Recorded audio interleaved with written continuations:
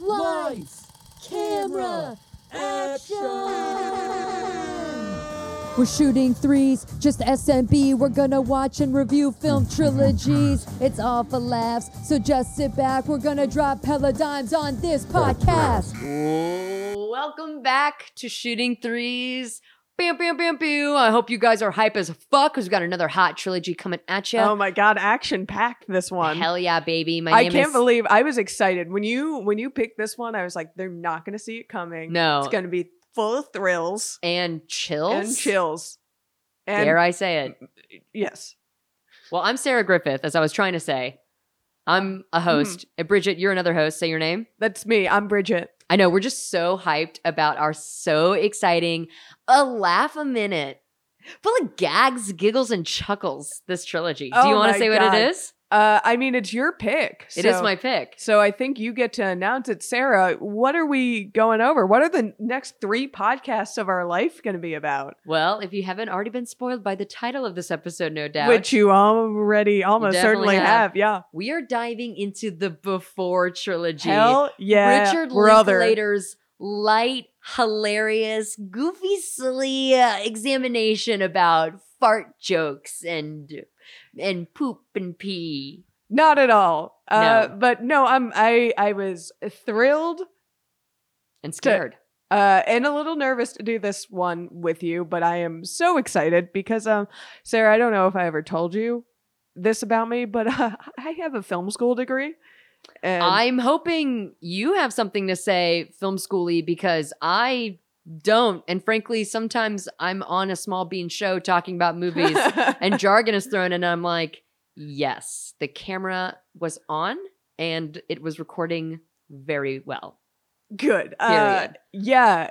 Once again, we find ourselves into a similar situation where I've seen these movies before. Oh yeah, you are my Sherpa into the apparently. Before trilogy. Well, Yeah. first things first, and what I want to make very clear to everyone listening is that Richard Linklater is from Houston, Texas. I can't believe you didn't support Richard Linklater is from Houston, Texas. before. I knew he was from Texas. I didn't realize he was H-Town. Houston, baby.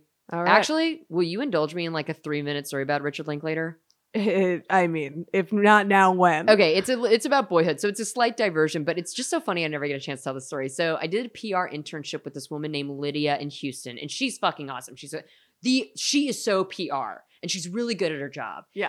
And one of her clients is the Houston Museum of Natural Science. What's famous about this museum is there's like a butterfly exhibit. It's like a giant terrarium. Ugh. You walk through, I there's hate monarch those. butterflies. Oh my God, it's like every year in school, that's like the field trip you take, right? I had butterflies land on me at like one of those places and immediate tears. Oh, that's the goal. Is to, I hated it. it's not for everybody. It's The not for everybody. butterflies are still bugs. Anyway, in Boyhood, Ethan Hawke takes his Yes. kids to the thing, whatever. And so that's her client. And so she went down there with like a Houston Chronicle reporter back in like 2007 or whatever the fuck. Mhm. And they're like talking and like conducting like a little interview, a little press drum up, like, oh, motion pictures filming here. Richard Linklater, our Houston's own, blah, blah, blah. And they're, talking to like the movie's publicist. And it's like, who's in it? Ethan Hawke. Oh, that's great. It's going to be this, that, and the other thing. Oh, so cool. And at the end, they're like wrapping up and Lydia's like, so when is this movie going to come out? Never. And literally the person was like 6 to 5 years from now. Yeah. Wow. Anyway, that's my I mean, funny Linklater story. yeah. This film is done like it's, I guess, what his MO. It's before Boyhood. He started this journey to do this. They come out every 10 years. Yes. This trilogy. We're not going to get another one. Yeah. This one's not going to get ruined for us. Yeah. It's wrapped up. It's a wrap. Yeah, he is a filmmaker that really loves to soak in like the ordinary. Yeah, we'll talk about this when we get into the movie a little bit more. Yes. But When did you see this movie first? I think I'm curious. Yeah, so I first saw I watched them out of order. Bold. I didn't I'm sure a lot of people did, just given the release dates of these films. I think because what happened to me was the last one came out like 2013. Yeah. So, and there was like so much hype. I hadn't really heard of these movies before Yes. then. I wasn't like as in that, like I was in film school at the time. I wasn't Yes. like all encompassed with like auteur filmmakers and all that. I was more like, No, this is shit I did not hear about, I think, honestly, until I moved to LA. Yeah, so before Sunset came out and there was a lot of fanfare and I heard about it and I was super interested, so I went to see it and I absolutely loved it. Even without seeing the other ones. Yeah. And so then I went back and watched the other ones. So it was like around 2013 I watched them. I fell in love with these films. I was so excited when you said you wanted to do them because I had not rewatched them since. And this is a thing, especially after watching Boyhood. I remember really liking Boyhood, but thinking that's never a movie I'm going to want to watch again. Yeah, I feel that very much. Yeah. So. Yes. And so I was excited, like these movies, and I kind of thought that might be how I felt about these movies as much as I enjoyed them. I didn't think, I didn't know if I was ever going to sit down and rewatch them. I am so glad I did. Yeah. It is, especially since I felt my age watching these movies. I really wanted to talk about this. Not that we're old by any means. No. We're children. We're in our 20s.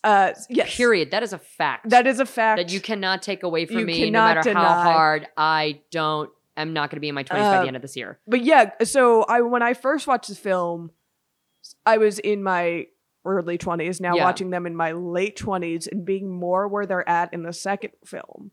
Oh, interesting. It's such. I'm really excited to go through this trilogy now with some experience. Yeah, I guess so. I mean, like not life that, experience, not like necessarily romantic, but like just you've lived life longer. Even that, I like. And that too, I mean. Yeah, having more of that, dealing with like breakups more so than I did then in a serious way. Like, yes. With the hindsight of being in my later 20s now. Yes.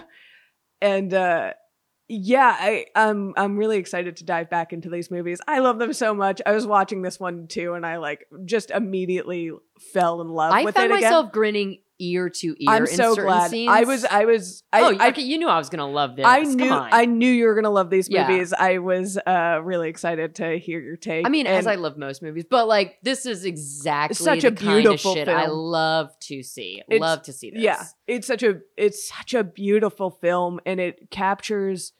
Richard Linklater is just like one of a kind in just capturing. I mean, it's still very romantic and fanciful. Yes. Absolutely. This is like a whirlwind of a story, but there's something so real and visceral about watching these two people make a connection. Yes. Ethan Hawke and Julie Delpy are so good in this movie. Yeah. For me, it was like watching really great theater. Yeah. Absolutely. Because I mean, it's all dialogue. Well, yeah, because also like quite literally there are some scenes where it's just like, okay, the camera is on and you two do these 7 pages. Yeah. And then they just have this conversation.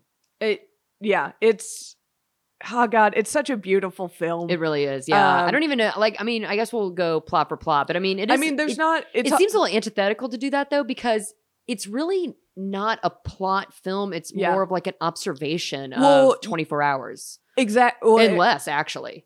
Yeah, less. Exactly. The plot kind of comes in the more overarching series. So that's why I think these are and that too. I have not seen these films. This is my first time watching it. So I guess I kind of sort of know it's coming up. Like these aren't like spoiler-esque films. Like it's not that big of a deal. But yeah, I do feel like though, this movie on its own, of course, very lovely. I do feel like, okay, I've watched like Act 1 now, and this is like I get a little bit of a break before going in Act 2 and then Act 3. It really is, and I think that's why I'm so glad I'm rewatching these movies too, is coming back after knowing the whole arc and then seeing where they started is really special. I feel that way sometimes when I'm watching a movie, and this isn't exactly like a good thing or a bad thing, but sometimes when I'm watching a movie and like it's like one of those movies where like the hero has to go really, or the protagonist has to go really far from home. Yeah. Or they get really involved in something. And I have a moment as I'm watching the movie where I think, Oh God, wouldn't it just be nice just to go back to the beginning of this? Yeah. That's a thing I love about one of my favorite movies is Almost Famous. And that's one of my favorite things about that movie is it feels like a coming home journey. Yeah. Oh yeah, that's a good point. Like that movie feels like coming home. And seeing these movies again now, realizing like knowing their journey kind of and knowing the full plot of the trilogy is so sweet. Yeah, I'm actually kind of glad I came into this movie at my age because first of all, I know if I had seen this movie, especially like in college or high school, swoon.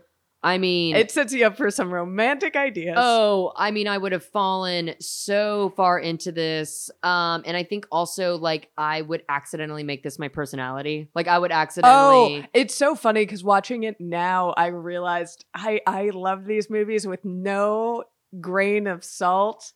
And I thought it was like I took the characters at such like at this age too. Yeah. Oh yeah. At such face value.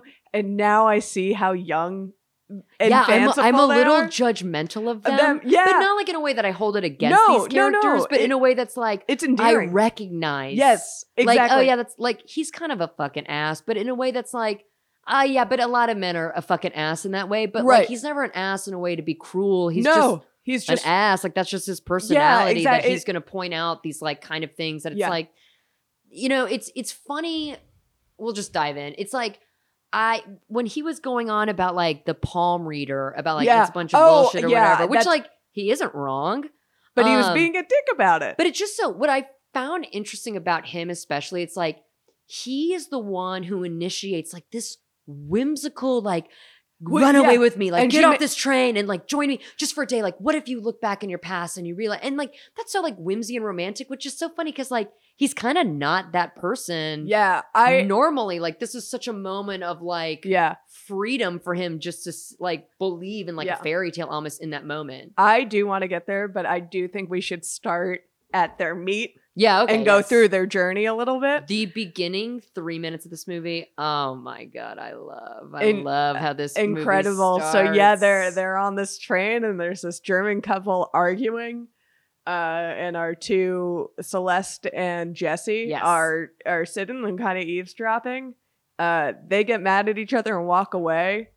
The German couple do. The German couple do. And then we get Jesse's opening line. Which, what I love about this and why I'm trying to build up my tolerance for like romantic comedies because my issue is so many of those movies start with the meet cute that I look at and I'm like, bullshit, come on. Oh, give me a fucking break.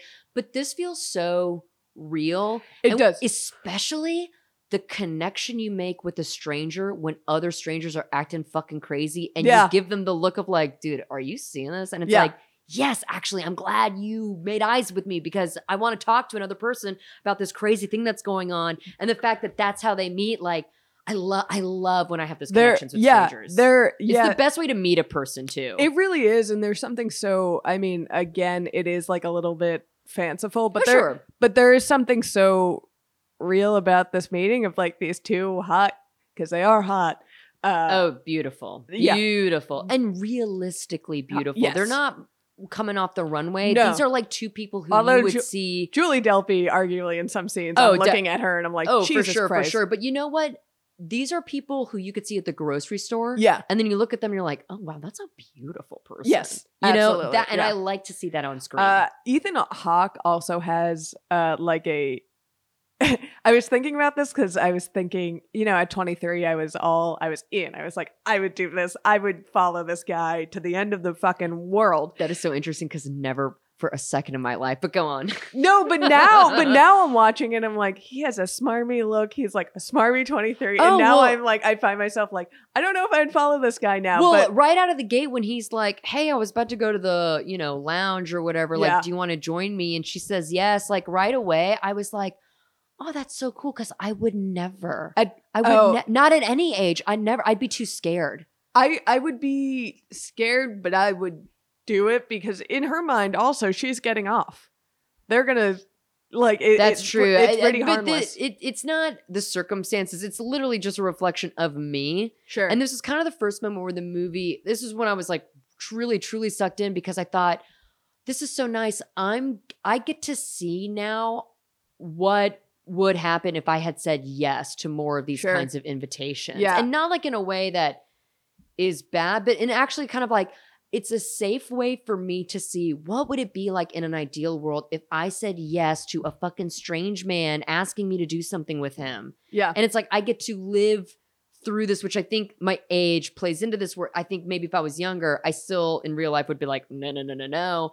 But I think had I seen this earlier, maybe in future invitations, I would have said yes. Yeah. If that makes sense. I guess it does, because that doesn't bump me saying yes to that invitation.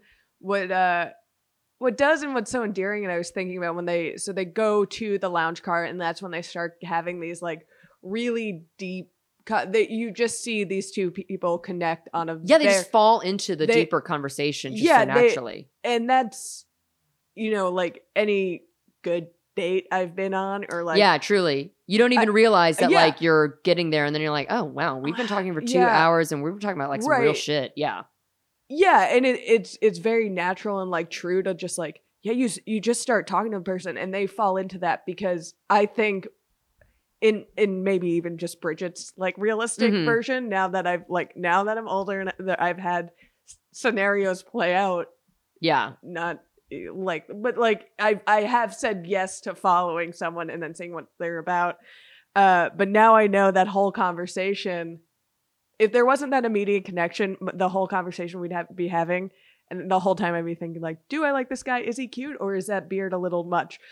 His teeth aren't great. Like I'd be just like, do I actually want to follow this guy? Yeah, I will say, unfortunately, well, not unfortunately necessarily, but like in terms of falling in love with Ethan Hawke during this film, I know a guy who is so close to this character, and my relationship with him is such where like, I would never even if he asked me on a date, I would be like, what the fuck is your problem? Like, absolutely not. Like, just because the friendship and the even working relationship we have is so that like, yeah, I couldn't possibly. So like, I will say personally, that was kind of a bump for me, because it was like, he's so beautiful and I do love Ethan Hawke and he's so handsome, but this particular character is like, I feel like I'm watching somebody that I know and I would never, ever be with. Yeah, I think this is also like the cynicism with age, is like he's talking about his loftier ideas and they do sound like, and it's good writing, acting, performing, that they are very much the ideas of a 23-year-old. Yeah, very much so. And he's just going on, and like now I watched that and I didn't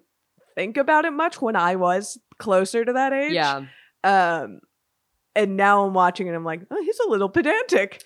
But at the time it was very romantic. But I do want to talk about the one conversation they have when he talks about, it like sets up the whole Richard Linklater ethos and kind of what this movie is, and especially what Boyhood is he talks about, she asks him like, yeah, what ideas have you had while riding on the train? You talk about these ideas. And he talks about wanting to do a cable access show where he just has people's feeds for 24 hours. I was like, that's so Linklater. And yeah, it sets up like one, I was like, immediately I thought Boyhood, but then I thought even these movies do that, where you're just watching people go about their day to day. And he talks about like the beauty and the artistic nature of day-to-day life. And there's also like a level of voyeurism too, where you really are spying on like a very intimate. Yes, there are a couple. It's like I'm looking into somebody's memory. Yeah, there are a couple scenes, in these movies, and especially this one, where you're like, it's so intimate that it's almost uncomfortable, but it's so beautiful too. Yeah, it feels like I shouldn't be here. Like I need like these two need some time alone. I think especially that scene in the listening booth, when they're in that record store, is one of the most romantic scenes. Yes. Me, a cynical hearted person, is truly one of the most romantic scenes I've ever seen, where they're just like, and so true, where it's like awkward and they don't know what to do, and they're kind of looking at each other and looking away. So I read the New York Times did like an interview between Depley, Hawke, and Linklater, and the other screenwriter Kim Kravitz, something like that. Shit, okay. Sorry, yeah. IMDb me. But in any case, so it's by Ashley Spencer from January 2020, and I have it here. I'm just going to read it directly. Richard Linklater says about that scene. Mhm. That's the only time I withheld anything from the cast. The lyrics were in the script, but they had never actually heard the song. So you can see them really listening because they'd never heard that yearning, creaky thing in Kath Bloom's voice Yeah. that's so moving. Ethan Hawke says, it's probably my single favorite take of anything I've been involved with. Delpy says, that was really special. It was like magic. And this is what I really liked.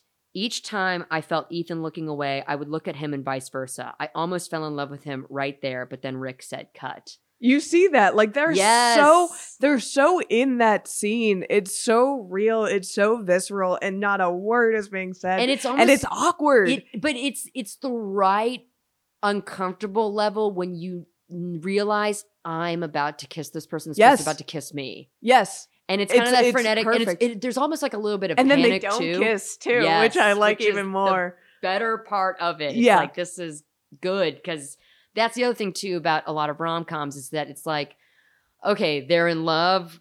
Okay, when did this happen? On minute 15 of their first date? You know what I mean? Like sometimes it's like love stories in movie, and sometimes it's dramatic and it's, it's Romeo and Juliet. They fall in love immediately, right? Like you could call bullshit on that, or you could say, well, it's heightened reality, it's drama. Mhm. But in this scenario, it's so grounded in a reality Yeah. that is recognizable, and it's something that people can watch and say, I remember I Yes. had this moment exactly with so and so. It's a whirlwind romance, but it also takes its time in those moments that are really pivotal. Like it really lets that scene play. It's so good, but I do want to talk. He gets off the train in Vienna.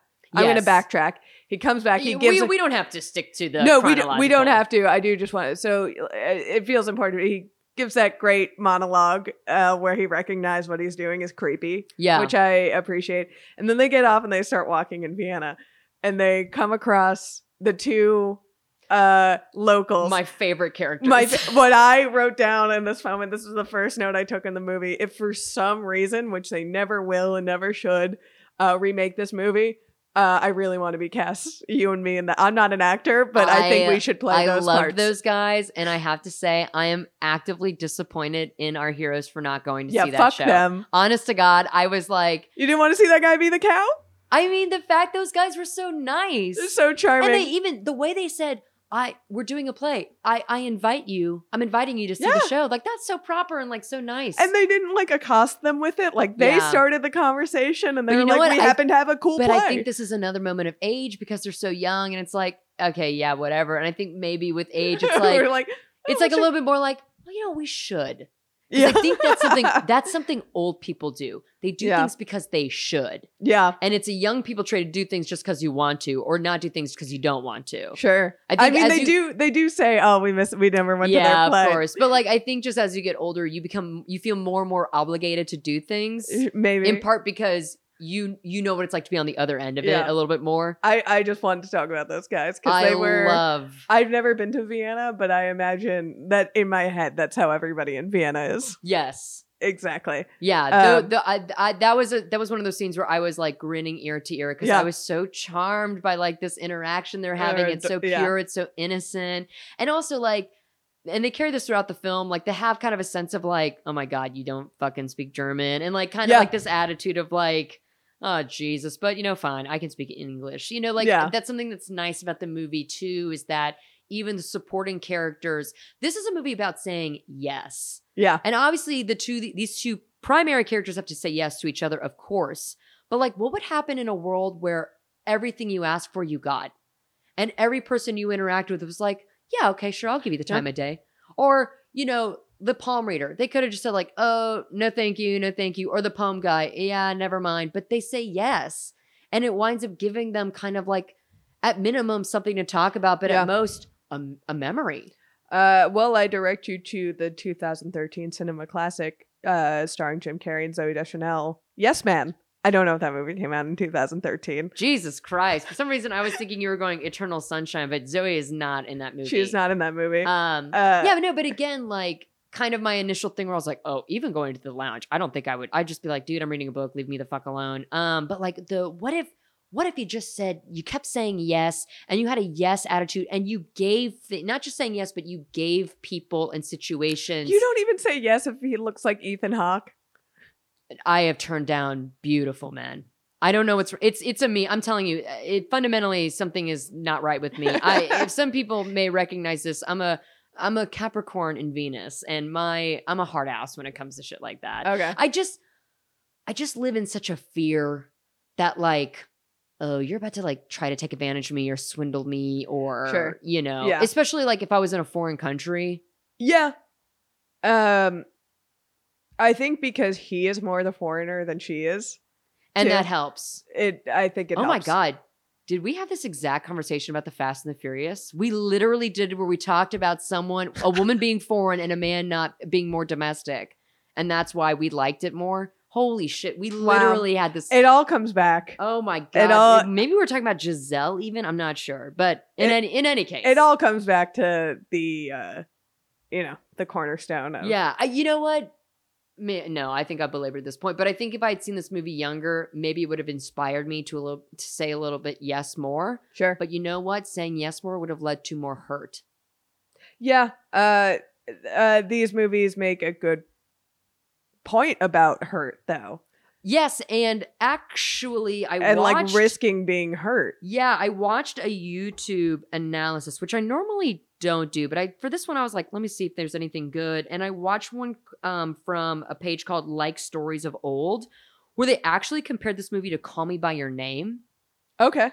And my favorite scene in Call Me By Your Name is that monologue that the father, Michael Schulberg, is that who it is? Michael yes. Schulberg. Yeah. Yes. For some reason, I want to say Shannon. That's not right. That's definitely where not he right. gives that monologue about like, I know you're hurting, but this is what life is. Yes. And if you don't take these opportunities to fall in love, like, guess what? You are going to be hurt again, and you are going to love again. And this is like the beautiful thing about life. Yeah. And I think you could put that monologue even in this movie, and it's the same principle. I mean, it's a pretty like universal truth that this movie hits on too. But yeah, it does it in a really beautiful way. Like, especially like the whole time they know, or this whole movie is building this up as a finite relationship, as just this thing that happened one night and they're never going to see each other again. And can we talk about the scene where the cafe, we're on the boat and they have the conversation that's like, are we ever going to see each other again? Yeah, it's such it's funny because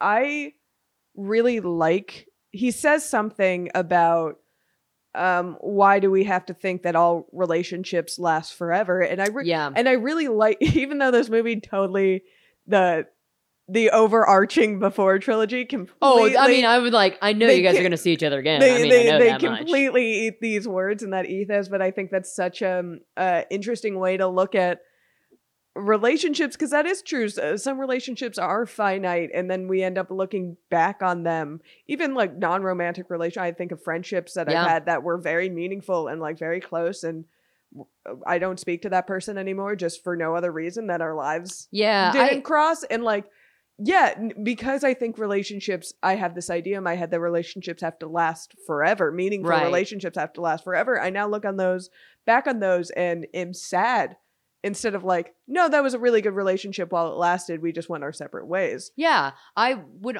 sometimes my mom would talk to me about like boyfriends she had before my dad, right? Which it's a different person. Yeah, of course. But it seems like a whole new person. But the thing is, it never weirded me out, because some of these, she'd be like, oh, and he was, oh my God, I loved him. And he was so this, that, and the other thing. And it's like, I don't even know how it ended, because her memory of that relationship was very nice. I've even from a young age, I've always really been in love with that idea of like, oh yeah, like the fling, you know what I mean? Like, oh, that summer boyfriend I had. Sure. Or they just came into my life at the right time and it was never going to work out. And no, but those are still like the people you think about a lot. Yeah, because you know what? If you would, because it never ended badly. Right. It never ended on bad terms. You just couldn't see each other again. Now, I will say on the opposite, sometimes it is better to end on bad terms, because then you get wistful about like but we were good. And and also there's more of a, you're not left holding the bag of good memories and what could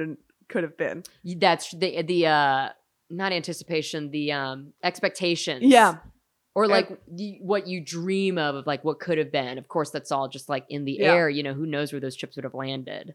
But yeah, I mean, it's funny because I like that idea so much, and that's what a lot of this movie is like propelling on, is the idea that they're just having this kind of like whirlwind. I really want to find another word that's not whirlwind in this podcast. Yeah, I mean, but it is. I mean, it's a dream. Like it feels like a dream. This like crazy night. And that's probably also because of that. A lot of the reason she says yes, because if you're already this far, you're just going to keep saying yes and keep living this experience. That's really nice. And like you keep it's kind of a trap where you keep saying yes and falling deeper and having these deeper connections with this person until they make a deal until time literally just runs out.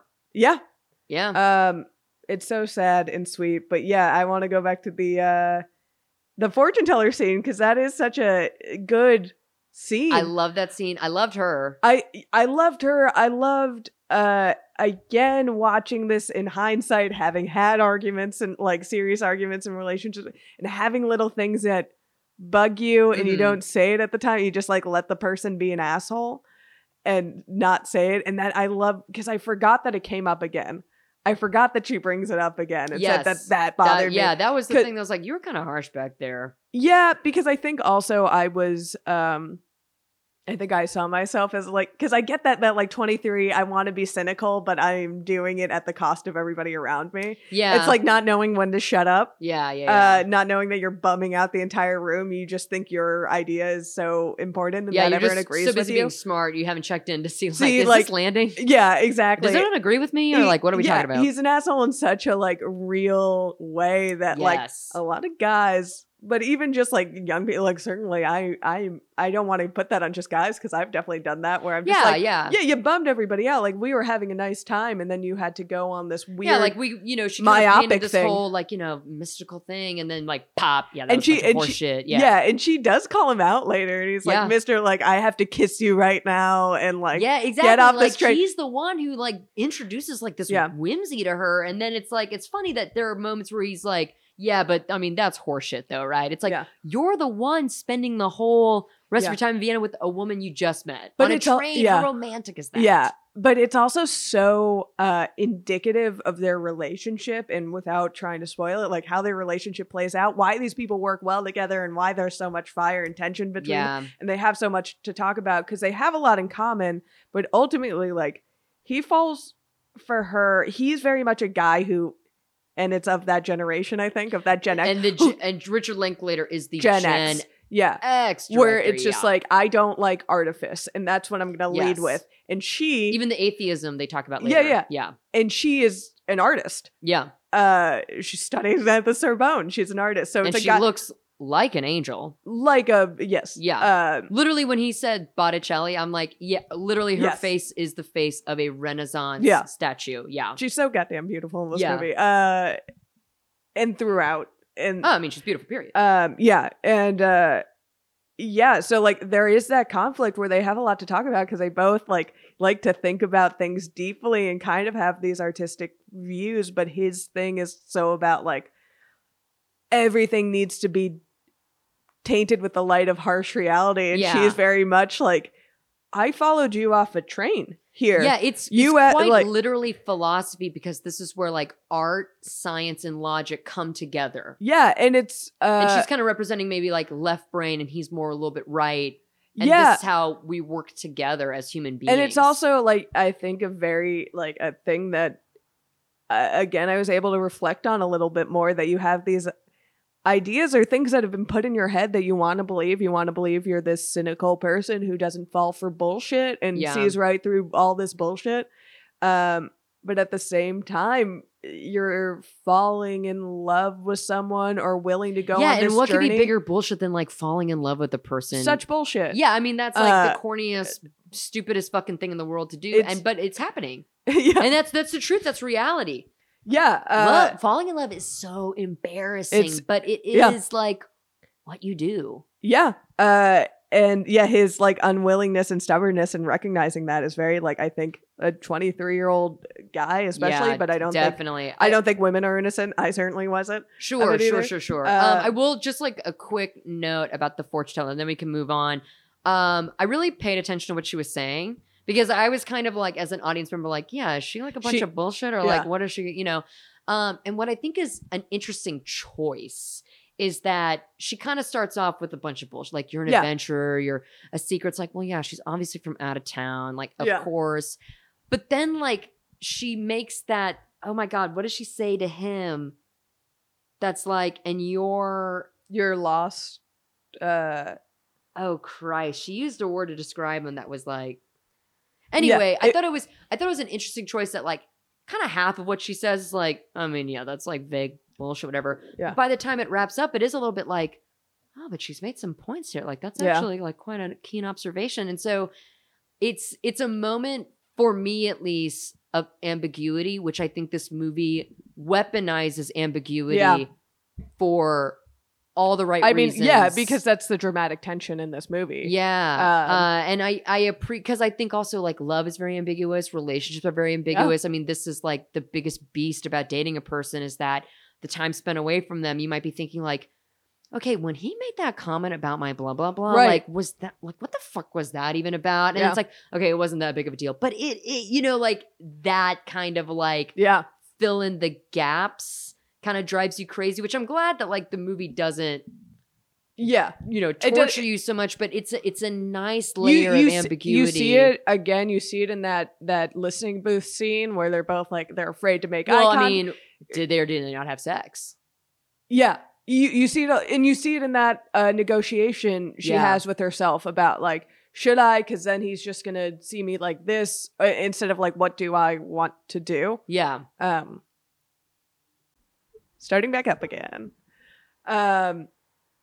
Yeah, I was watching that scene too, and because it's been a while since I've seen these movies, I did have a thought because I couldn't remember. I remember I was like, yeah, he's kind of an asshole in this moment. I don't think I saw that when I first watched it. And you know what? I do think that is maybe something that comes with And- age, because it's and that like, wasn't- well, now that I've met 100 men like this, Yeah.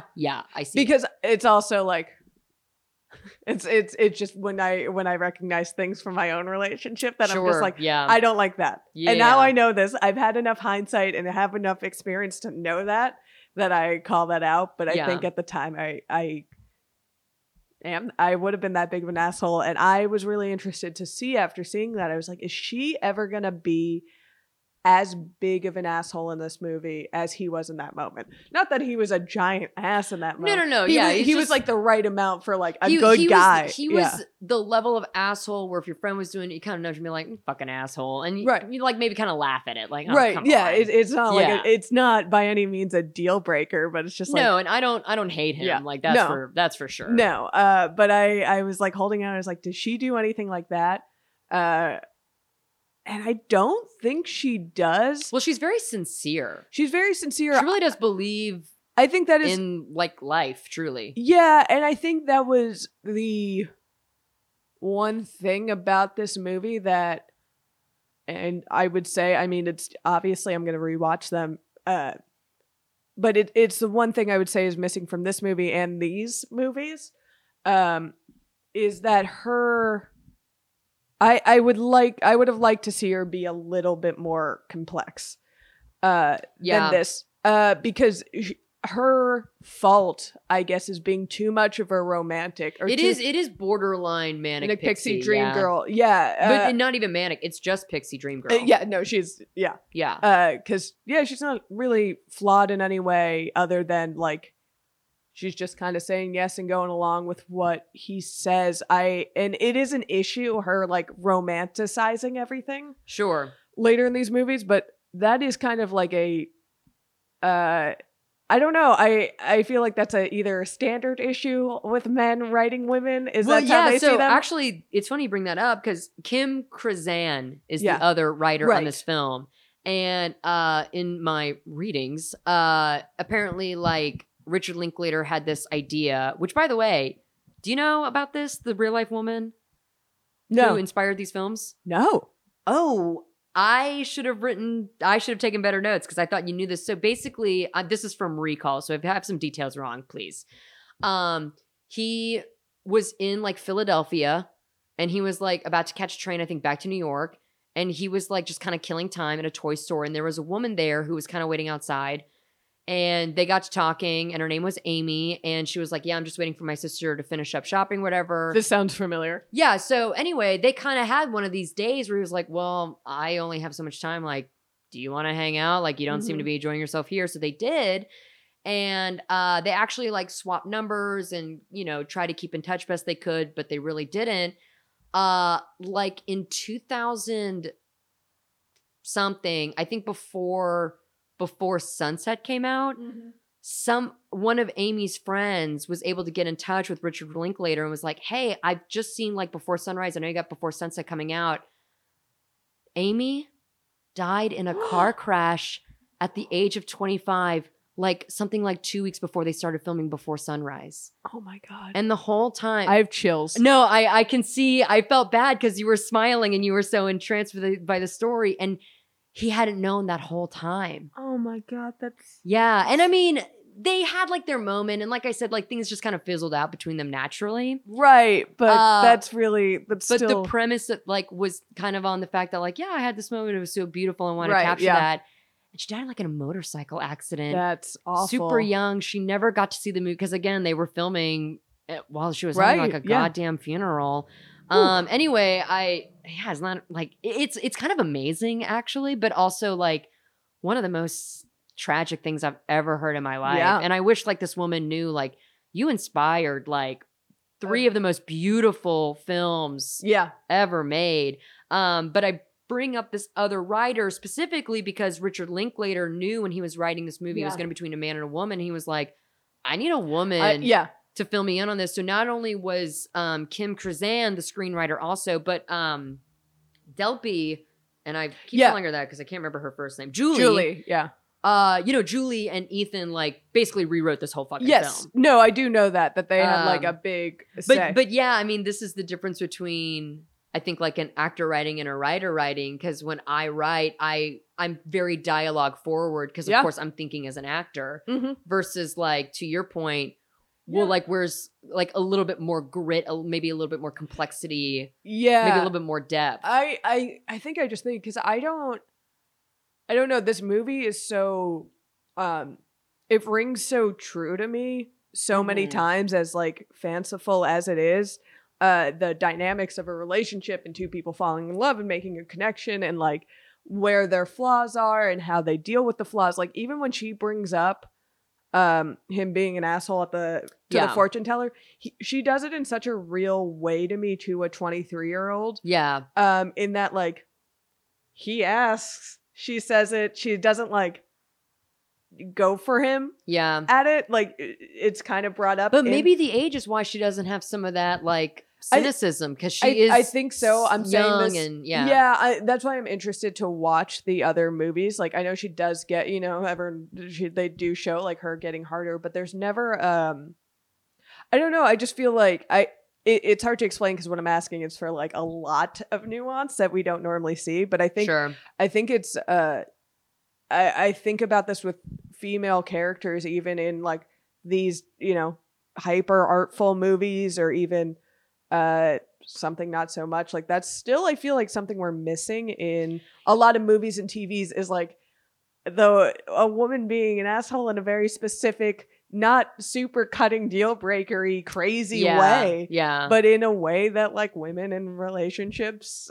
can be like people, not even women, just not people. in this movie, but there have been times where I've been watching something and a man will say something to a woman and I will think like, I would never leave that statement untouched. Like I would have piped up immediately like, what the fuck did you just say? Or something else. You know what I mean? Like, no, I mean, I think it's very true that like it's just the little ways people are assholes in relationships where it's not, like we said, it's not a deal breaker. It's not anything egregious. It's just like, hey, you're being an asshole in that moment. Like there've definitely been moments like that, and probably even more when I was that age, where I just didn't want to bring it up or didn't know or was afraid to, or like didn't know or didn't want to start a fight or anything, especially if you're just on this like what you think is a couple-hour date with this person. It's not worth being like, hey, here are your flaws. Right. But I wish I saw something in seeing these movies that is like a little more nuanced from her, other than just like her being too much of a romantic. Yeah, I would say my counter argument to that is that like I feel like I'm watching a memory. Yeah. And in your memory of people, especially people you love, do you remember their not so positive traits? You know what Sure. I mean? Like, what light do we put people in from our past and in different stories? We're Yeah. like, you know, maybe a story about a friend I have, like, oh my God, they were the problem that day. you But get- in another story, it's like, oh, thank God for them, Yeah. you know? I think it's definitely something to track as we watch these movies. I think it will be like an interesting just thing to come back to. Not that it's like a flaw of this movie. It's just, yeah, it's something that watching these movies made me think of. Like, I don't know. I don't think that aspect in this relationship is ever like explored. Of like, Yeah.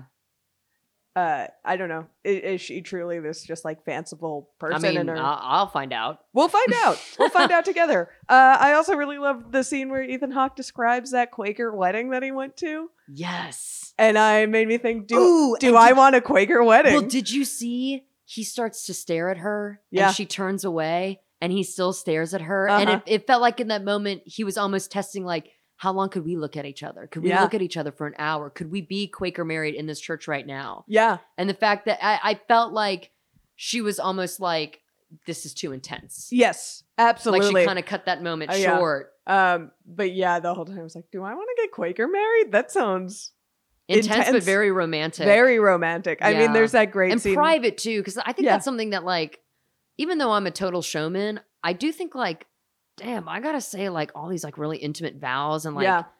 kiss this person in front of everyone I know. Like, oh, I think about that about proposals a lot nowadays, that they're like set up to be social media events, and I'm like, I don't Yeah. know, like there's something so nice about how private this I whole would, thing. I've even been thinking like for the longest time, I always thought it'd be cool to have like a photographer hidden somewhere so you can have the photo. I of know that, so but many people actually, I don't. I want think that. I'd rather just be proposed to. Yeah, because don't you want that moment where you're just like alone in it? Yeah, I'd rather tell the story. Because Yeah. truly, the photo is one thing, but that's what's fun. And when your friends get engaged, it's like, well, so we went Right. to lunch. You know what I mean? Like that is like what I'm excited Don't you to know hear. so many people who like get engaged and like there's a whole thing planned and there are a million fucking people there? I mean, yes and no. Yeah, I don't know that many people have gotten engaged, though, to be fair. sure. I didn't go to one of those high schools. I yeah. That's fair. One of those high schools where people get engaged. Yeah, I know. No. I also Ethan Hawke tells that horrible story about his friend. Yeah. his Oh atheist my friend. God. That would that That's more of a red flag that he's friends with someone like that. and the fact that he thinks that's a funny story to tell. Well, he says yes. I'm glad that she says that's not funny. That's Yeah. that's cruel. No. Well, he does say like This is isn't terrible, This is a yeah. terrible story, but I would have like chewed that friend out for doing Yeah, that. I That's a would've- horrible story. Someone I wouldn't be laughing telling that story. I would be like disgusted. No, Like, can I'd you be believe like, he and did I that? don't talk to this person anymore. Yeah. Is how that story ends. If But you you're- know if you're what? trying to recall what we're talking about, Ethan Hawke tells this Yes. story about an atheist friend of his that sounds just like the worst Bill Maher atheist in And the I world. do think though And that he has that in him. He has Yes. that's that quality at the fortune teller that we didn't like. or Of, even like- the poet, because that's another moment of the ambiguity of like, do we Yeah. want to believe that this poet like wrote this out of thin air? Yeah. Or do we want to believe like he just kind of put that word in to Yeah. a poem that like I bet he's written 1,000 times. Yeah. Yeah. And like maybe you're right, but like let the moment happen, man. Yeah. Yeah, but yeah, he tells this story of his friend who's an atheist who takes out $100 bill in front of a homeless man and asks, "Do you believe in God?" And the homeless man says yes, and so he throws the $100 bill. No, he away. just drives off. He just doesn't- drives- He oh, just, oh, he says like wrong answer. That's what Wrong- he says. Wrong answer and drives and he off. tells that story like, I mean, he does say this is a terrible story. Yeah. He doesn't like, but he does say it in a way that's like, He's kind of laughing like, oh He God, can you does- believe this he happened? does say it in a tongue in cheek, like he knows it's not a good thing, but like that's truly awful. And I think after that they run into that poet who writes them. Yeah, I think so. Or right before or during while he was writing the poem. I think it happens like in that scene. I don't while know. they're I can't walking, remember the order about the church and the poet, whatever. I will say though, like, given that this is 95, I feel like that brand of atheism was like still kind of like radical Oh, it was and hot. like yeah. Versus now, it's like, okay, like, what, you want a fucking award? Like, Yeah. congratulate you figured it out. God isn't real. Well done. Yeah. Good job. Right. And anybody who does want to believe that is an affront to you. Right. It's like, it's truly not I mean, that it happens both ways too. absolutely. Listen, absolutely. Yeah, but yeah, if you want to be the high-minded intellectual, Yeah. then like leave people alone. But yeah, it's the exact way that I mean, the movie keeps coming back to it, the exact like weird way that he kind of like, he doesn't want to put up, even if it doesn't hurt anything or it just adds to the moment or the air, that he's unwilling to have that or let that go. Well, he's very protective of his emotions. Ideas, yeah. And yeah, like just the things that are close to him, like he shirks off the love question very early on. Right. It's obviously like pulling teeth when yeah. he tells a story about like, I literally just got my Got heart dumped, broken. yeah. Yeah. Oof. Oof. And Which, what? oh man, when he said that thing, that was like, the thing is about you think about all the people you've dumped and you don't ever think about them. Yeah. And that's how I know that person is thinking about me. How little and I they've- gotta say, I've had one relationship, one like actual boyfriend, and I dumped him. Yeah, I never even cried about it. Yeah. I literally just like, I mean, you're just not here anymore, so that's the end of that. Yeah. And I was like, oh, Yeah. fuck. Yeah. People don't think about me. God yeah. damn it. And also, yeah, both of their heartbreaks are so I don't know, they're not that unique, I guess. I mean, they're painful. Well, but I think like, the stories are both like very heightened. they're very heightened, Yeah. and but they fit them so well that she kind of like Yes. fell head over heels and let herself run away with this romance that wasn't a thing, and that's very painful. And like, I can tell, and we all know a million people Yeah. who that's happened to, and we've all probably done that. We've done that ourselves. Yeah. Um, I do think it's interesting that like he is so protective about like this whole like Madrid story, whatever, that it is a little bit like when it comes up like, will you come back to Europe to see me? It's like, wow, yeah, is this guy willing to risk again flying all this like fucking halfway around but the damn he's the world? one who brings it up. Yeah. He's the And one who it's- says, "I'll come back here." Yeah. It's like really kind of Yeah. remarkable that it's magic, really is what it is. It really- that, like, yeah. you would be willing to go through this, like with the risk that like you've already been through the worst version of how this Yeah. could go. Like maybe this could be the best version then. Yeah. No, it shows that he is a romantic, even for all of his like Yes. I mean, we see it throughout the whole movie, but he's so like unwilling to budge on his idea of himself or what he thinks his ideals are. Yeah. That he's unwilling to contradict himself Yes. in any way, even though he constantly does it Mm-hmm. throughout the entire movie. Can we talk about the scene where they go into that restaurant and they call each other on the phone and they role play Oh like my each other's God. friends? Because I loved that. And I thought, next time I'm dating somebody and it's like maybe third or fourth date and it's like, okay, actually like things are happening, I would love to play that scenario out. Because isn't that like such a fundamental curiosity when you're dating a person? Is like, do their friends know about me? Like, what are they saying about me behind my back? Yeah.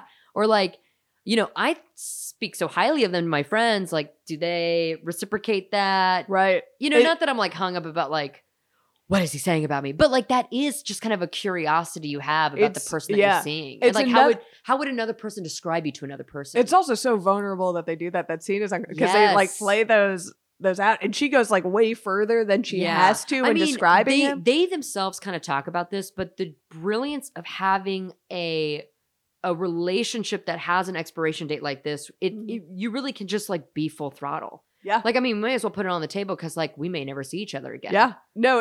So like, let's just open ourselves up to this possibility. Again, like it's the guaranteed yes. Like if everything was going to work out perfectly, how would you live your life? How would you approach relationships? It's really like such an incredible way to start a relationship. Is just like, say like, listen, we're gonna get married one day. So with that in mind, why don't we just be very honest? Yeah, and open with one they another? kind of both like get into this tacit agreement that we're gonna get deep, and they clearly already have such a there's something already there. There's that spark that they just like keep fanning.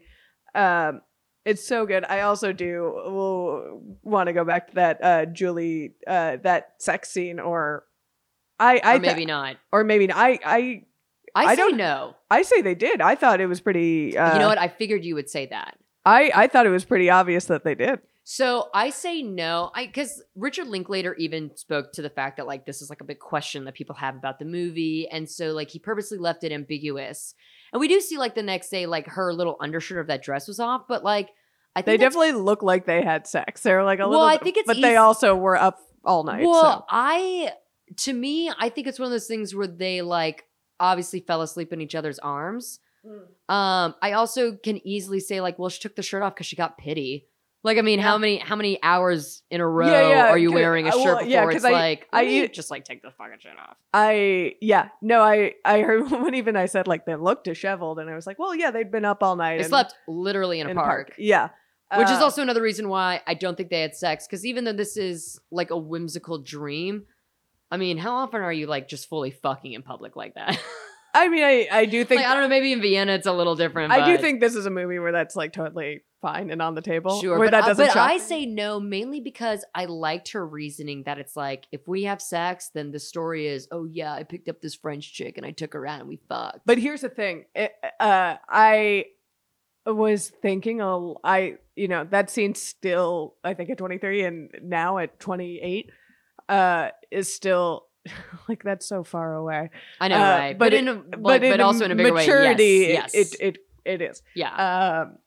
Yeah, that's still really like that negotiation she has out loud still hits home. Yeah, So- and I'm glad they talked through it too, because it's like, this should be discussed. I know, yeah. It's, Which is another thing about a lot of romantic or like rom-com movies where it's like, sometimes it's like, okay, can you two just like talk like a little bit about like what is happening instead of just like constantly fucking each other, constantly yelling at each other. You know what I mean? Like there has to be a scene where you two have a conversation about stuff. Yeah, and it's because like also they get touchy, and this is ultimately a movie about women and men and their relationships and like how compatible they are. They had this conversation a lot. She gets heated and wants to stop talking about it at one point. Yeah. And I like how she said, we could talk about this forever. And couples like us have had this conversation over and over again. It's like, yeah, truly. And I think that's such a good, the scene in the park where she's negotiating whether to have sex is such a good kind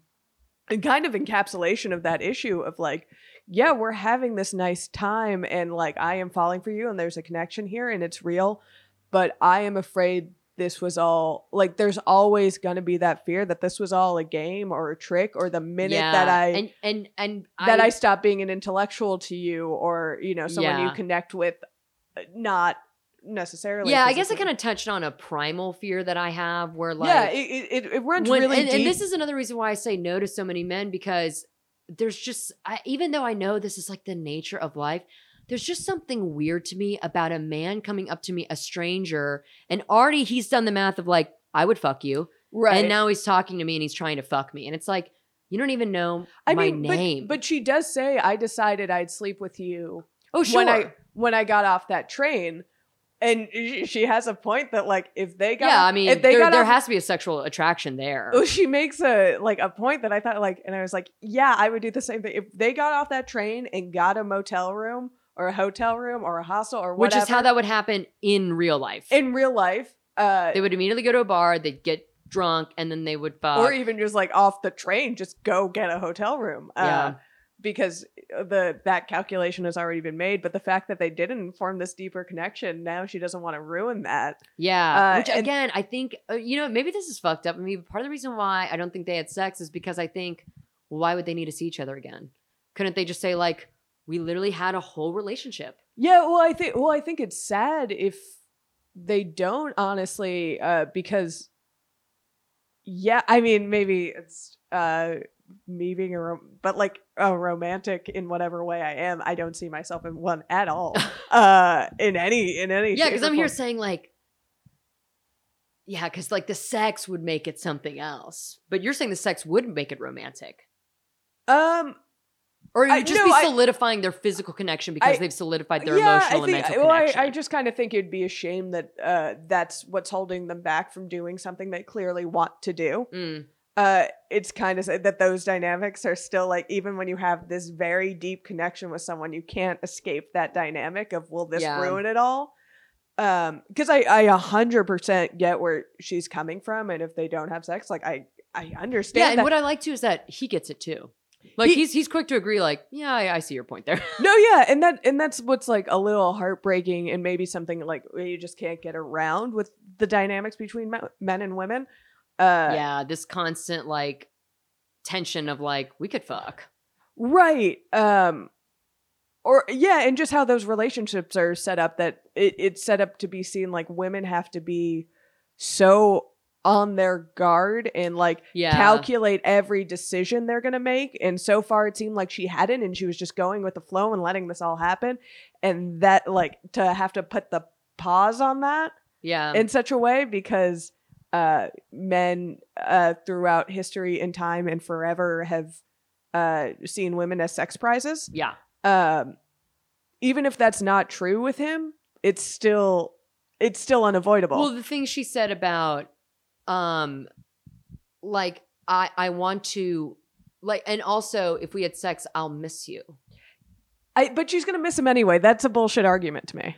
No, I think that is a very what she talked. I heard her exactly because I know exactly what she means because I remember what it's like to wake up with someone next to me. I remember what their skin feels like, the smell. Like I hear her 100%, and I'm with her on that tenfold because I've been on plenty of dates where it's been like, okay, this is we're just having a conversation, and like that's the end of that. No, but they kissed, and there's clearly something more there already. Like they've made out very intensely. No, but I mean, of course she's gonna miss him whether or not they have sex, but I understand what she means. I'm going to miss you physically. I'm going to remember how you feel inside of me. Like that is how intimately she's talking about missing a person, where it's like, I'm not just going to miss being around you. I'm going to miss the way you feel on top of me, which is a much more visceral, wistful feeling and more painful of like, I know how good that felt. I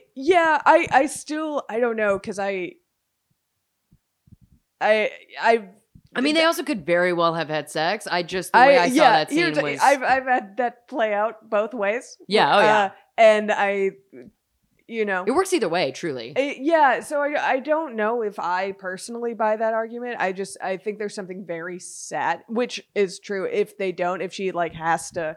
it's just a sad truth of life that there has to be that block. Yeah. And I think because I was swept up in the romance of this movie, I thought that they did. I let myself think that they did forever. You know what, actually? I think I'm a little bit fucked up because I know this relationship is a little bit long-term. Mm-hmm. And I do know, of course, the golden rule of wanting to be in a relationship for a long time, you don't have sex on the first date. And I know like a lot of long relationships that have turned into marriage, that have turned into a lifetime of togetherness, are relationships where like sex is delayed. No, that's not true for all relationships and all people, don't get me wrong. Yeah. But like that is kind of the philosophy. I mean, you've heard of that shit, right? That like, of course I heard. I don't like. Have you ever heard someone say like, "I'm really serious about them," so like we haven't had sex yet? Yeah, and I get that, and that's someone's choice. It just in that moment to me, it read that she really wanted to have sex with him, and I really thought she was truly in doubt. I felt her trying to rationalize not doing it. I think she really wanted him in that moment, and had all these kind of intellectual anxieties. Yeah, I kind of saw it as more like, well, the inevitable conclusion is we have sex right now, but like I truly don't even know if that's what this is, or like if this is what it's a culmination. To go back a little bit, the precursor of that scene is actually, I think, my favorite scene in the movie, when they go to the bar. Oh, at the pinball place where they're talking? No. She says, I'm going to steal the glasses and you get the bottle of wine. Oh, yeah. There's no way that bartender gives him that wine. That interaction, That's the most romantic part of that movie, is that bartender giving the wine. I was just going to say, I was grinning ear to ear, and I thought there was something so beautiful. He gives the bottle of wine, and like, the bartender gives the calculation of like, hot girl, desperate guy. Yeah, man. If I were you, I'd fuck her too. Here, have the best night of your life, is what he says. And what I love is that for the bartender, it's like, chicks, hell yeah. But when he says have the best night of your life, Ethan Hawke literally is having the best night of his life. I do think why I think that scene like I don't know. I think the bartender sees it. I think that's the most, why I said it's the most romantic scene in that movie, is that even the bartender is buying into their little love bubble. I think the way I saw it was like the bartender was like a little bit skeevier than like Ethan Hawke is. Like it's for him, it's like not really about the romance. It's about the like, yeah, two people. Come on, fuck yeah. Yeah, because I don't think the bartender, if that's what he's thinking, gives him a bottle of wine. I think he's like, no, fuck you. No, to me, I saw that as like man to man. Hell yeah, here you go. Yeah. And I like the exchange of like, to me, this is how I read it. The exchange of like the bartender's intention versus Ethan Hawke's intention. I thought is such a nice like, Yeah. And again, that line where he's definitely implying like, oh dude, fuck the shit out of her. But really what's more true to the plot and what's more true to Ethan Hawke is like, no, literally, I want you to have the best night of your life. Yeah. And again, perhaps another moment of ambiguity of like, well, what's the intention behind giving the wine? Is he really like, I believe in love and I believe in what you're doing and I see that and I shake your hand and here's your bottle of wine? Or, fuck yeah, dude, fuck this fucking bitch. Hell yeah, totally. Watching that scene, I'm like, there's no way this bartender gives him this bottle of wine. Are you kidding me? That bartender's going to throw him out. Oh, definitely not. Yeah, definitely in no real world would this happen. No. Maybe the 90s were a lot nicer than we think. But that's why I think like that is the most romantic, still in a silly way, the most romantic scene in the movie. Yeah. That like in the bar, because I don't think the bartender gives him the wine if he's just like, oh, you just want to fuck this girl? No, buy a drink. Oh, It'll do the to same me, thing. it's literally the exact opposite because That's I so think it's a interesting. man looking I at get a what you're man being saying. like, fuck yeah. I get what you're saying. But if and he was just like, oh yeah, I just want to take this girl out. I don't even know if we're going to have sex tonight, but like, I'm really into her. We've had this conversation all day and we're so in love. I think he would be like, all right, bullshit. Interesting. Yeah. Yeah, I see that. I see that too. I do also think that the bartender has to know, like, well, she's stealing something right now. Which, to be fair, like bar glasses, yeah, bitch, they cost like 10 cents. Like, yeah, they get stolen every night by the truckload and broken. Like, it's not that big of a deal. Yeah, I think. Well, I mean, anyway, you splice it. It's still. I think love that. Yeah, I that think scene. also that scene works both ways, and that's what's cool about it. Now, Like, I don't like that they litter. I don't either. That they leave those glasses in the park. Yeah, it's a beautiful image. Like at that last montage where they're showing all the places where they've been, that's gorgeous. But it is a little bit like, come on. Yeah. You stole the bottle of wine. You stole those glasses. The minimum thing you can do is find a receptacle. I mean, come on. I mean, come on. In the 90s. The 90s. I mean, this is where Gen Xers fucking failed, as cool as they think they are. No. Did not do it right. But then they have they're walking in the morning and they come across that person practicing that instrument and they dance. And Kill it's me. So sweet. God damn. It's so sweet. So nice. And I also like Ethan Hawke says like, oh, we're back in real time. Yeah.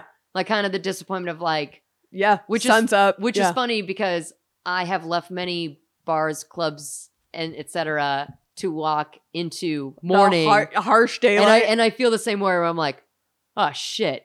Yeah. It's 6 a.m. What it's happened? not Saturday night. It's Sunday morning. I have to start caring about what the hour Lyft it is. driver tells me good morning when I get in the car. Well, it's also like, real time. You have to start, because like he has to catch a train. You have to start caring about what time it is yeah. again.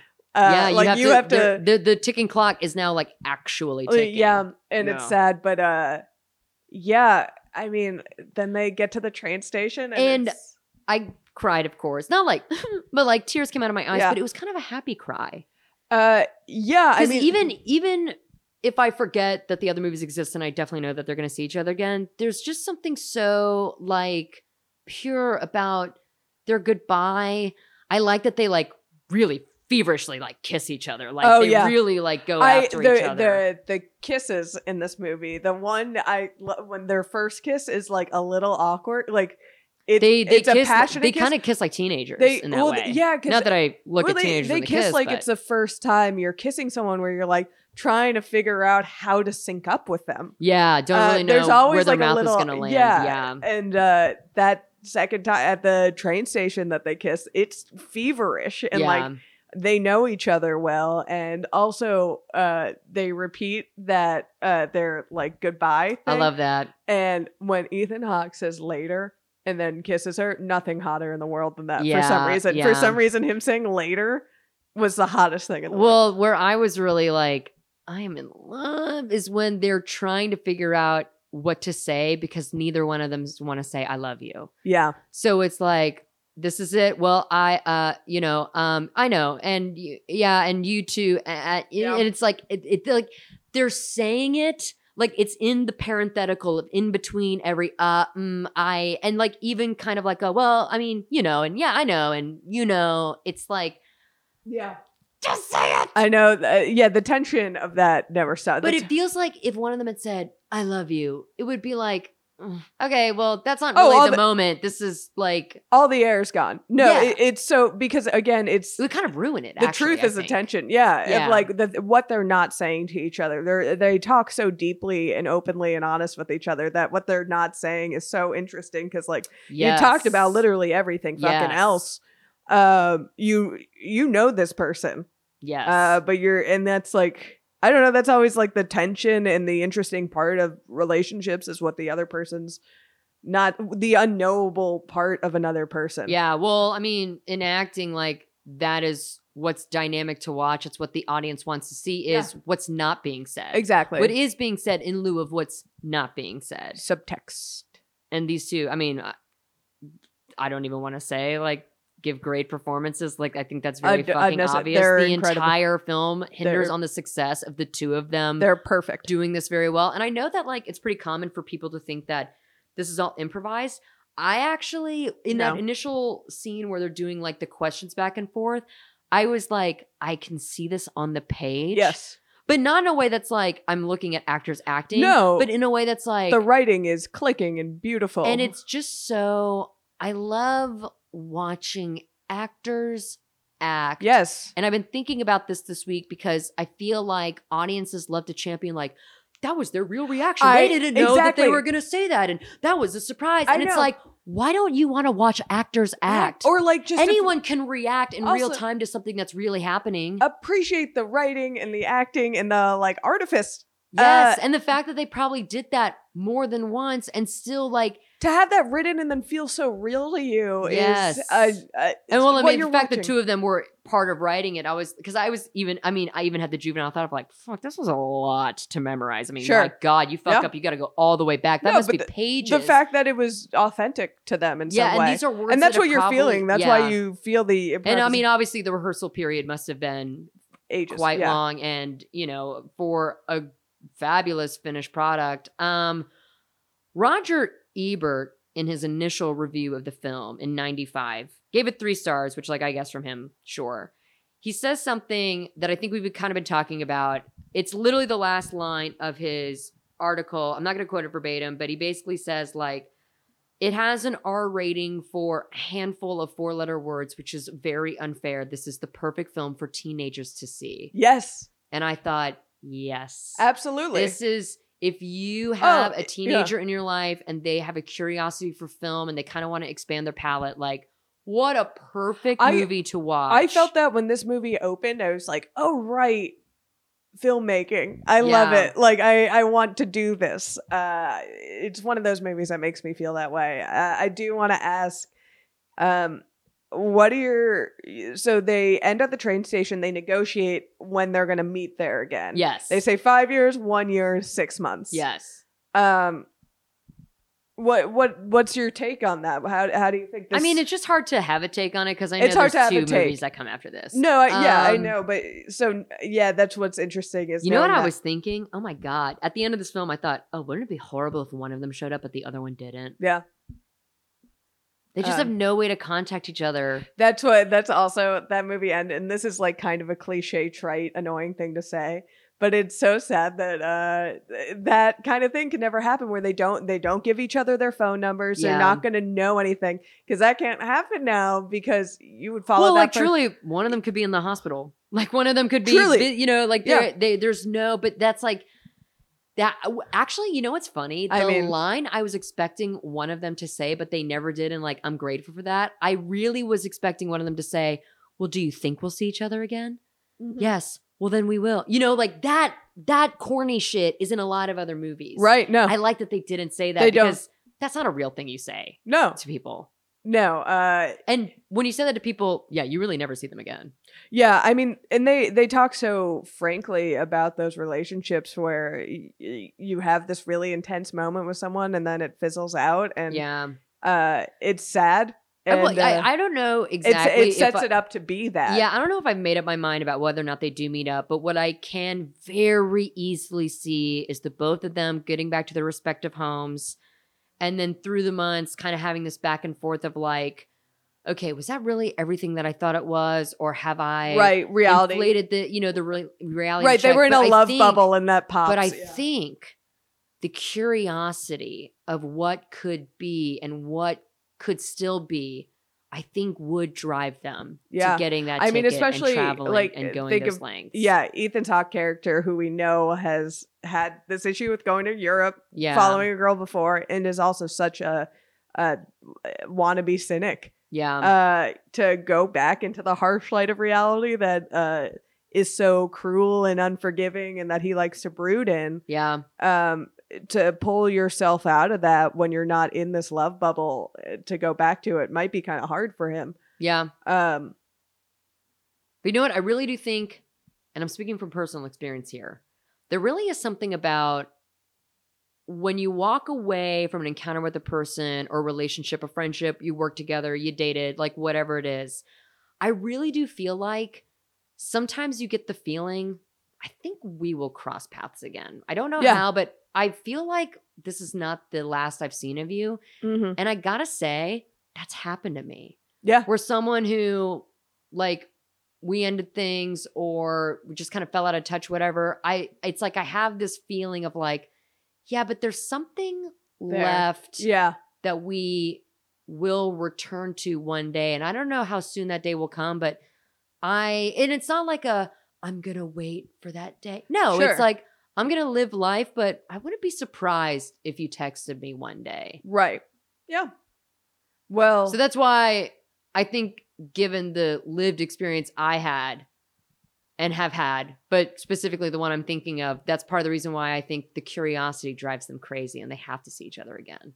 so funny. 'Cause Or they Yeah. they at least have to meet up at that place yeah. to see if even the other one would show up. Yeah. It's very, you picked this trilogy, and I was happy you did, because I love these movies and I love talking about them. I also had the thought that these, us talking about it is, we've had very personal podcasts before, Yeah. revealing stuff we didn't want to, but yeah, this is going to be this is going to be a you different can't kind. you can't talk about these movies without being a little bit personal about it, Yeah. because like these are very personal films. Yes. Richard Linklater is from Houston, Texas. Like, I of mean- course. I mean, I truly feel like every Linklater movie I see, it's like something about it, man. And then it's not just me; it's everyone. I you mean, know? he's It's an like, incredible. There really is something like, dude, you really kind of spoken to something that is very personal to me, I mean, and you're putting yeah. it on a big screen and showing everybody else, but we're all having that moment. Yeah, it goes back to that initial train pitch of the cable access show, that there's something that Richard Linklater truly gets about the beauty of the mundane and the Yeah, day to day even life, just the curiosity or the voyeurism of it. the universal like traps that we all Yeah. traps, and maybe they're not maybe traps is too harsh, but like universal patterns are things that we all fall into and are very natural, but also feel so personal, Yeah. but are still universal. Like falling in love is if you're lucky, I feel like it's a pretty universal experience at some point. But it's also extremely but personal. it's extremely personal, Yeah. and I think that's what makes these movies so interesting, is that you relate on such a deep level, but it's also so, I don't know, the story's so beautiful and so personal, and Yeah. these two are like weird soulmates, even if you don't believe in that. And one of the characters certainly doesn't. Yeah. They're so good, and I can't wait to talk more about them. I know. There was a concern that these weren't going to be funny, but fuck off. These are Yeah, this was not funny at all. I'm so sorry. whatever. But, I mean, if you want, we've got plenty of hours of podcasts to listen and laugh at and with. I mean, let us talk about film, damn it. no, I think everyone is appreciating this conversation, obviously, because everyone Every- loves every podcast episode we release. Duh. I mean, I Obviously. can't imagine someone not liking it. That would kill me. All right, so rate and review 5 stars for Sarah. Yeah, please, for the love of Christ. Yeah, let's you can find me on Twitter at Bridget Tweets. And And this, and you can tweet at us at Rough Stuff Pod. And Small Beans Patreon, which you're probably on. Yes, please. Listen to the other shows on the network too. Bridget and I have popped in and out of a few other podcasts like Frame Rate. Of course, you can always listen to Cast and Curious. You can listen to some rough stuff. Tell a friend. That's also very helpful. That is very in helpful. The podcasting world to go talk ahead. about us to your other friends. Let other people know. We're your friends, and we can be their friends too. Exactly. So thanks for listening. Thanks for joining us on this. It's going to be a journey. Very serious, very down to earth, grounded miniseries we're doing on the Before trilogy. We'll see you in the next one. Threes. Bye. This has been a Small Beans endeavor. We're a bunch of pals who make podcasts, sketches, music, web series, and movies. The Beans always have new ideas percolating, so make sure to check us out at patreon.com/smallbeans. That's patreon.com/smallbeans, where you can browse all of our current and past content, see what we've got planned in the future, and learn how your support can help the Small Beans grow into huge, giant monster beans. If you enjoyed this content module, please like, rate, subscribe, or tell a friend about us. We love you.